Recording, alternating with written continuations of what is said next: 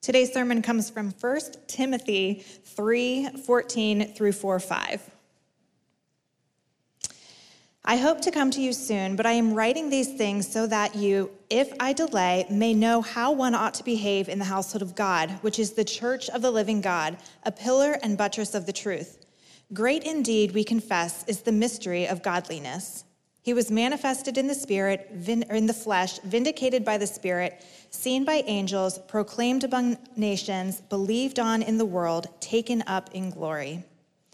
Now the Spirit expressly says that in later times some will depart from the faith by devoting themselves to deceitful spirits and teaching of demons, through the insincerity of liars whose consciences are seared, who forbid marriage and require abstinence from foods that God created to be received with thanksgiving by those who believe and know the truth. For everything created by God is good, and nothing is to be rejected if it is received with thanksgiving, for it is made holy by the word of God and prayer.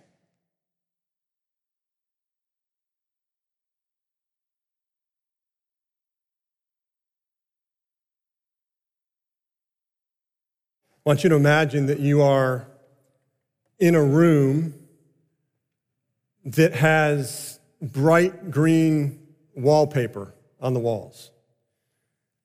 And then you move from that room to an adjoining room that has wallpaper that's just a slight shade bluer, but it's unnoticeable to the eye. Then you move to a third room that is slightly bluer than the second room, but again, it's such a slight shade different that you can't even notice it with your eye. Imagine you do this 50 times. So you go to adjoining room after adjoining room after adjoining room, and you finally get to this 50th room, and someone hands you a sample of the wallpaper color from the first room. And you look at it and you're shocked because you realize the room you're in is not green at all. It's actually blue. But this slow progression over time, you had just missed the big change that had happened. That is oftentimes what it looks like for someone to move away from Christ. It's a subtle path. And it's subtle influences that very slowly and gradually shift one's hope from Christ to something else. That's what was happening in this church that Paul writes to in Ephesus. He says there were those that were departing from the faith.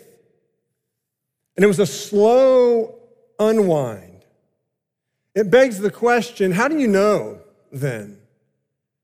How do you know if you're on this subtle path with subtle influences that are subtly moving your hope from Christ to something else? That's what Paul is addressing here. Look what he says in verse 15. He explains the reason for his writing. He says, I'm writing to you so that you may know how one ought to behave in the household of God. Verse 16, great indeed, we confess, is the mystery of godliness. So Paul is about to explain the path towards godliness to a church that has a number of people that are moving towards godlessness, away from godliness. So what marks the path towards godliness? First, it's the person of Christ. It's the person of Christ. What Paul says at the end of chapter 3 is actually very striking. And it's striking if you understand the context of what he's speaking into. We learned back in chapter 1 at this church that there were false teachers in the church. And these false teachers were taking God's law, his commands, but mixing them with the myth of the day or the genealogy of the day and putting together this kind of special new way to become really spiritual, really godly, really holy. It was a special new way of mixing God's law with other stuff. I probably would compare it today to maybe some of the self-help techniques that are in our world. So the 5 practices to become a more productive person, or 3 essential ways to improve your relationships, right? Or this innovative personality test that's going to kind of unlock your full potential, make you aware of yourself and others. Now, none of those are bad in and of themselves. But those can supplant Christ and become where you set your hope. We are a people obsessed with finding the principle, the philosophy, the ideology, the law that's going to change us, make us better, right? Make us more spiritual. And this is the environment that Paul was writing into. Now, what is the path towards godliness? The way Paul answers that question is actually very striking, because you would expect, if he's speaking to a church where false teachers had come in and said, now we're going to take God's law, let's mix it with some myths and genealogies, you'd expect Paul to say, hey, the way to godliness is just to get back to God's pure law that's not been tainted and distorted by false teachers. So let's just get back to God's pure commands, and then we're on our way to godliness. But that's not what Paul says. What does he say? Verse 16. Great indeed, we confess, is the mystery of godliness. He was manifested in the flesh, vindicated by the Spirit, seen by angels, proclaimed among the nations, believed on in the world, taken up in glory. Whenever in Paul's letters he uses the word mystery, he is referring to Christ as the revelation of God's hidden plan of salvation. So when he says the mystery of godliness is great, he's saying the person and the work of Jesus Christ is the key to godliness. That the path to godliness is a person, not principles. Path to godliness is a person. And so he unfolds Christ here, manifested in the flesh. That refers to Christ's incarnation, his birth into the world. Vindicated by the Spirit. That refers to Christ's resurrection. The word vindicated means to prove right. Romans 1:4. Jesus was declared to be the Son of God in power according to the Spirit of holiness by his resurrection from the dead. He was vindicated by the Spirit. That's resurrection. Seen by the angels. That refers to the numerous times that angels witnessed Christ's birth, his life, his death, even his resurrection. Proclaimed among the nations, believed on in the world. That refers to Christ being proclaimed and received in faith. Taken up in glory refers to Christ ascending back into heaven after his resurrection, where he is now, seated at the right hand of God, so that every knee may bow to him. The path towards godliness is a person. It's not principles. Now, that being said, God's law, God's commands are good. But God's commands, without the person of Christ, will never lead to godliness. Because God's commands without Christ is moralism. And moralism never produces godliness. In fact, moralism produces just the opposite. Moralism produces pride. It produces self-righteousness. It doesn't produce love. It produces the opposite of love. And so moralism never produces godliness. God's commands without Christ never produce godliness. Jesus makes godliness possible. But it's not just the person of Christ and his work. It's not just knowing about Christ and what he's done. It's having relationship with Christ. Paul's relational language here in describing the church is beautiful. He uses 3 phrases to describe the church, and it's relational. He calls the church in verse 15, the household of God. At the beginning of chapter 3, he used the word household to define the family unit. Right? Your family unit is based on relationships. He now says the church is a family. God's Father, believers are children, sisters and brothers. The church is a relational community built on relationships. Then he calls the church of the living God. Church meaning the gathering or the assembly. That's the word in the Old Testament for church, right? The gathering or the assembly of not people that just hold to the same principles, but the gathering of the living God. 2 Corinthians 6:16 says, we, the church, we are the temple of the living God. As God said, I will make my dwelling among them and walk among them. And I will be their God, and they shall be my people. How did God dwell among us? He appeared in the flesh. He came in Jesus. And so you have this family of God as Father. Jesus Christ is the older brother. If you've put your trust in Jesus Christ, you're a member of the family. God's your Father, and Jesus is your older brother. It's relational. And so the path towards godliness is a person, it's Christ, but it's relationship with Christ. It's a flourishing relationship with Christ that produces godliness. Sheer willpower adherence to God's commands, which I said, that apart from Christ is moralism, will never produce godliness. It won't work. It won't work long term.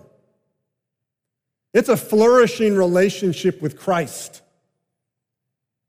that actually produces godliness. Moralism is never the path to godliness. It's actually what Paul's saying here, and we're going to unpack it further. It's the path to godlessness.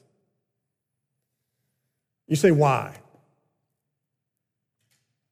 I want you to imagine that you're in a sophisticated science lab, and you've got all of the latest equipment, tools, machinery at your hands. What would be the most effective way to get air out of a glass beaker? Now, you could ponder a number of ways that you could use this sophisticated machinery, equipment, to try to create a suction and suction air out of the glass beaker to create a vacuum. You'd ponder this enough until you figured out the most effective way to get air out of a glass beaker is to fill it with water. It's to fill it with water. Sheer willpower adherence to God's commands or sheer willpower avoidance of sin is like trying to suck air out of a glass beaker. Nature hates a vacuum. The empty beaker fights back. The empty beaker hates being empty. It demands content. And so it is with the human heart. The human heart hates a vacuum. It demands content. It demands content. Thomas Chalmers explains it this way. He says, such is the grasping tendency of the human heart, that it must have a something to lay hold of, in which, if wrested away without the substitution of another something in its place, would leave a void and a vacancy as painful to the mind as hunger is to the natural system. Sucking godlessness out of the human heart doesn't work. It doesn't work. It's pouring Christ into the human heart that begins to expel sinful relationships and sinful tendencies. Right? Just like water poured into a glass beaker expels the air, so Christ poured into the human heart begins to expel sin. It's a flourishing relationship with Christ that is the pathway to godliness. How would you describe your relationship with Christ? Would you describe it as warm and flourishing? Or would you describe it as cold and coexistent, maybe non-existent? If there is a sinful relationship, and by that I mean a relationship to something or someone that seems to be dominating your life, the answer is not to use your willpower to try to end that relationship, because it won't work. Because as soon as you end that relationship, guess what's going to happen? Another relationship is going to move in to your heart. The way to expel that sinful relationship that seems to be dominating you is to work on your relationship with Christ, which takes intentionality, it takes time, like any relationship. You know, I have dealt with, over the years of ministry, with a number of couples whose marriages have been destroyed by adultery. I can say that I don't know of a case of adultery where husband and wife had a warm, flourishing, vital relationship, and then one day out of the blue, one of them just commits adultery. In every case, the relationship between husband and wife has begun to erode over time. It's become less warm and more cold. It's become more just coexistent. And as that happens, as that relationship begins to erode, guess what happens? Another relationship moves in.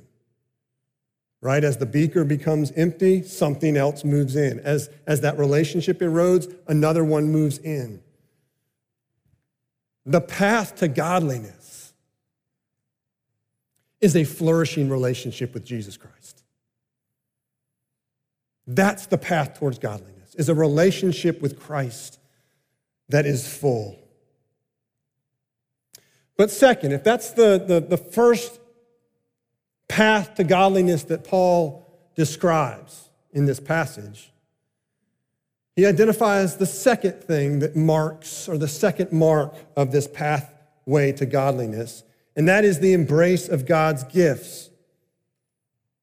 Beginning in chapter 4, after he explains in the end of 3 the path towards godliness, in chapter 4, he's going to explain how some people in this church had gone down the path towards godlessness, or away from godliness, away from Christ, departed from the faith. Verse 1.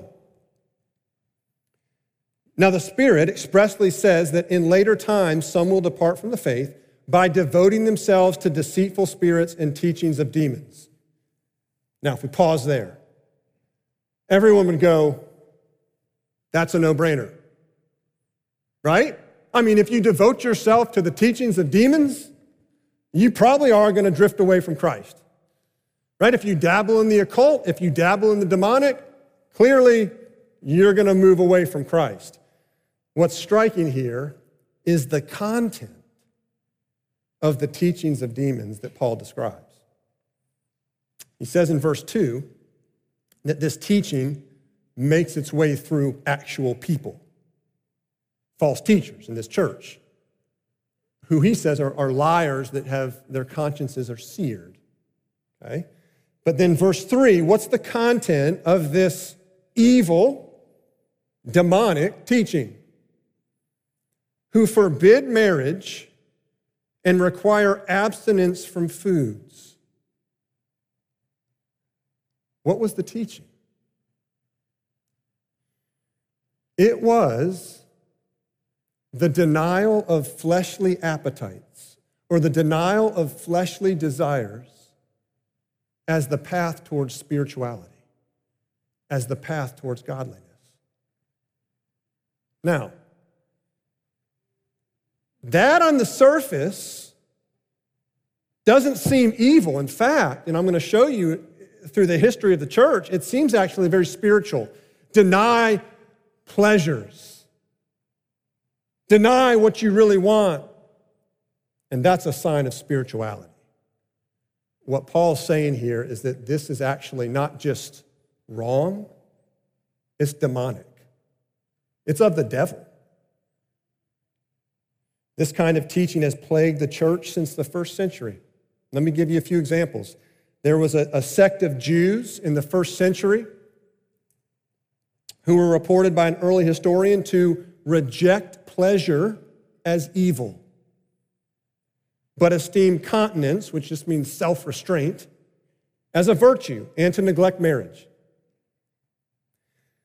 The Greek culture of Ephesus surrounding this church taught that the body and its functions were evil, and that the goal was to rise above the physical, to become more spiritual. Leland Ryken, in his book Worldly Saints, notes that the dominant attitude of the church through the Middle Ages was that sexual love itself was evil and did not cease to be so if its object were one's spouse.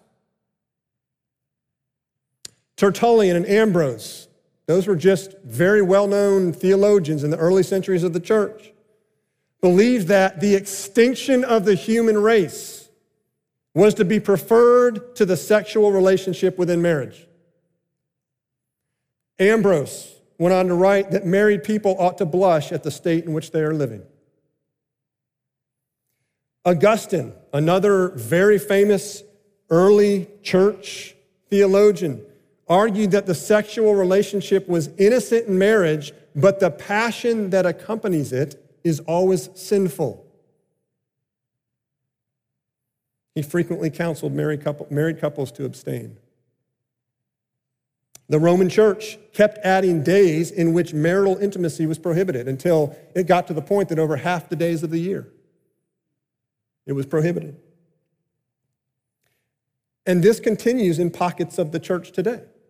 It's self-denial. Now, let me be clear here. There is a healthy self-denial. Right? The scriptures speak of deny yourself, take up the cross. I'm not speaking of denying sin or self, but this unhealthy, evil self-denial plagues the church because it is, on the appearance, it looks godly, it looks spiritual.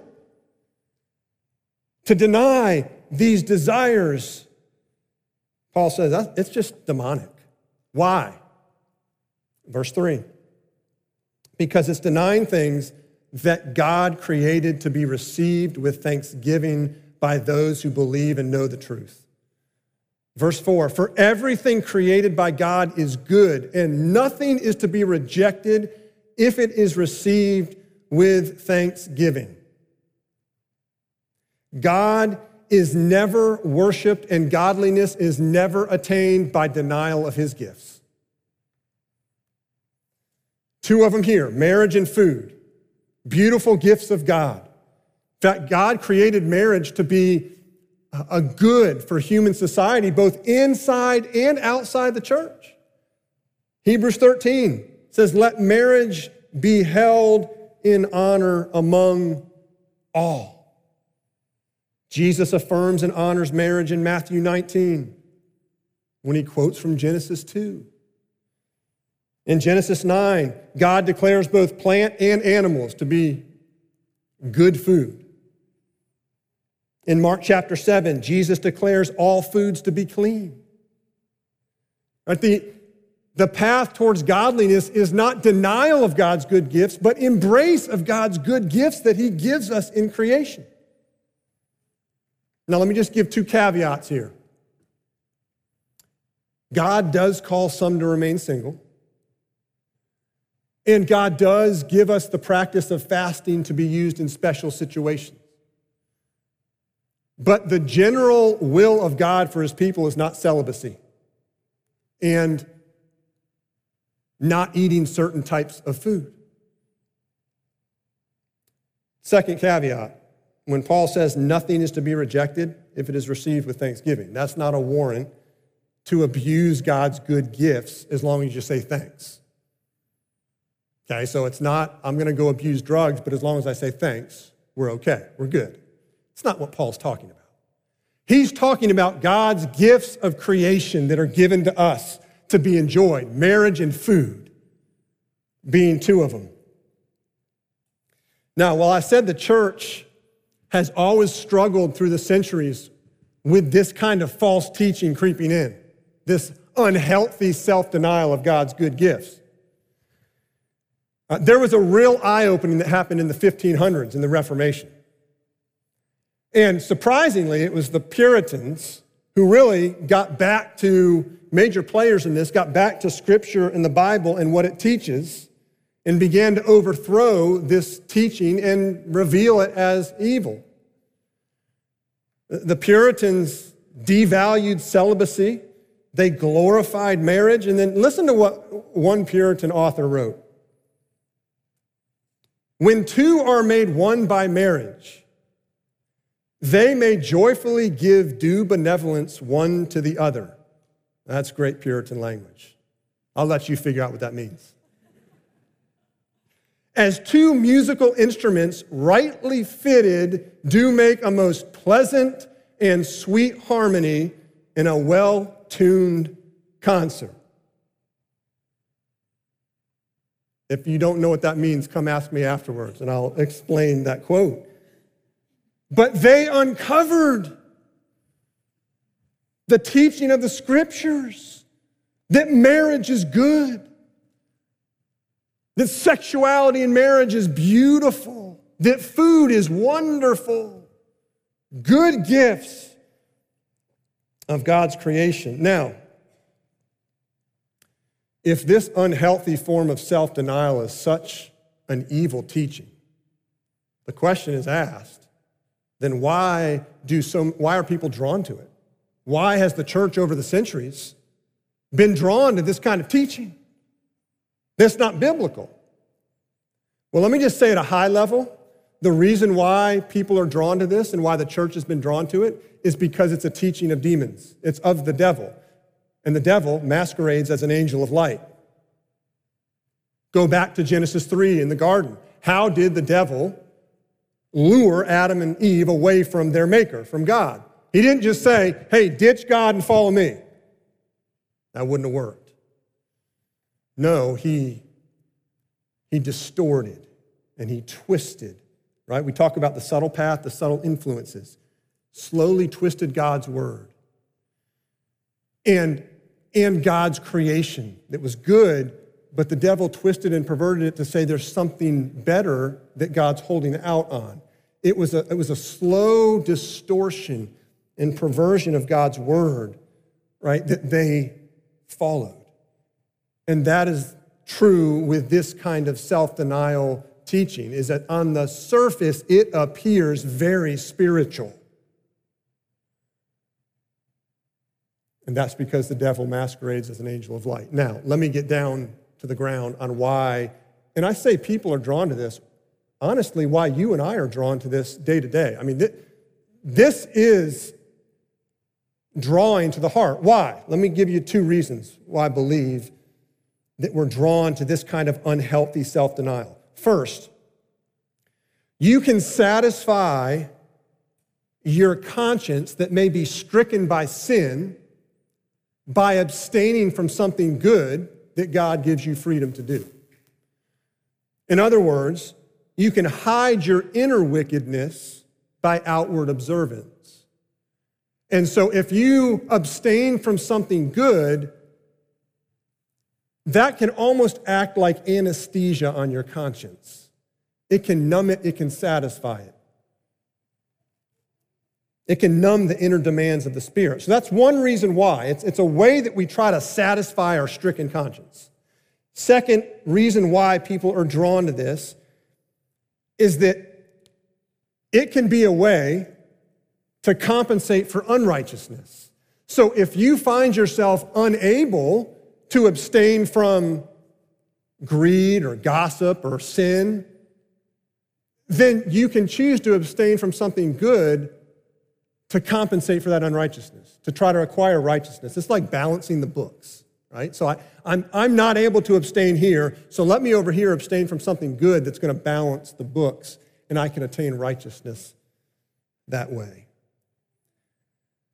The path to godliness is not denial of God's gifts. It is the embrace of God's gifts. Godliness is not becoming less physical and more spiritual. You say that again. Godliness is not becoming less physical and more spiritual or more immaterial. Jesus did not come to the earth as a hologram. He came and put on real flesh. The flesh that you have today, he put on. He put on a body to redeem bodies. When Jesus put on flesh, he affirmed the goodness of God's physical creation, the gift of marriage, the gift of food. Jesus came not to make you less human, but more human. More human as God has designed you, enjoying his gifts to his glory. G.K. Chesterton wrote, "You say grace before meals, all right. But I say grace before the play and the opera, and grace before I open a book, and grace before sketching, painting, swimming, fencing, boxing, walking, playing, dancing, and grace before I dip the pen in ink." There's a wonderful story by Isak Dinesen called Babette's Feast. And it tells the story of this strict, dour, fundamentalist community in Denmark. And Babette is a cook in this community, and she works for two of the elder sisters in this community. And these sisters don't know that Babette used to be a chef to nobility in her hometown of France. So Babette is longing to go home. She's longing to get back to France. And so she buys a lottery ticket in hopes to get enough money that she can make her way back. But every night, her employers, these sisters, demand that she cook the same dreary meal, boiled fish and potatoes, because they say Jesus commanded, "Take no thought of food and drink." And then one day, the unbelievable happens. She wins the lottery. So she wins this lottery, and she goes to the townspeople because the anniversary of this community was coming up, and she offered to cook them a really nice French dinner in celebration of this anniversary. And at first, the townspeople refuse. They say, "No, it would be sin to indulge in such rich food." But she begs them. Finally, they relent, and they say, "As a favor to you, we will allow you to serve us this French dinner." But the people secretly vow not to enjoy the feast, and instead to occupy their minds with spiritual things, believing God will not blame them for eating this sinful meal as long as they do not enjoy it. So Babette starts ordering the food, and caravans are coming into this village with exquisite food and fine wine, and it all gets there, and she begins to cook this meal, and the first course appetizer comes out of turtle soup, and all the townspeople put it down, making sure they don't enjoy it. Usually when they eat in silence, but after this appetizer, they begin to talk a little bit. There's some conversation at the table. And then out rolls the fine wine, then out rolls the exquisite main course, which is quail. And suddenly, this dour, fundamentalist community starts to erupt with some laughter and some giggling and some smiling, and they begin sharing stories with each other. And love is just permeating through this room, and this community that has been so dour suddenly just comes alive with life and love. So one of the sisters goes back to the kitchen to thank Babette and says, Babette, thank you so much. This has transformed our community, and we're going to miss you when you go back to France. And she said, I won't be going back to France because I spent all of my money on this feast. Now, can you think of someone who gave his all, who emptied himself to provide a feast for you and me? It's a feast that regularly we celebrate that we call the Lord's Supper. But it's a feast that one day when Jesus returns will be a full marriage feast. What a picture of the contrast between a community that believes the path towards godliness is self-denial, the unhealthy form of self-denial, versus a community that believes the path towards godliness is Christ, the one who gave himself for us, so that we, as redeemed children of God, may enjoy his good gifts of creation with joy and happiness and relate to one another with astounding love. And I will just say that when a church gets hold of that and begins living like that, it is an incredibly powerful witness to the world, because most of the church's witness to the world is, we don't do that, right? We don't do that. And yes, there is truth in that. But where does the church step up and say, instead of watching the good gifts of God's creation being abused, and we say, so we're just not going to do it. We don't want any association with that. How about the church stepping up to say, let's show the world how to enjoy God's gifts rightly through the power of his Holy Spirit and the redemption of Christ. That is a powerful witness. Let's pray.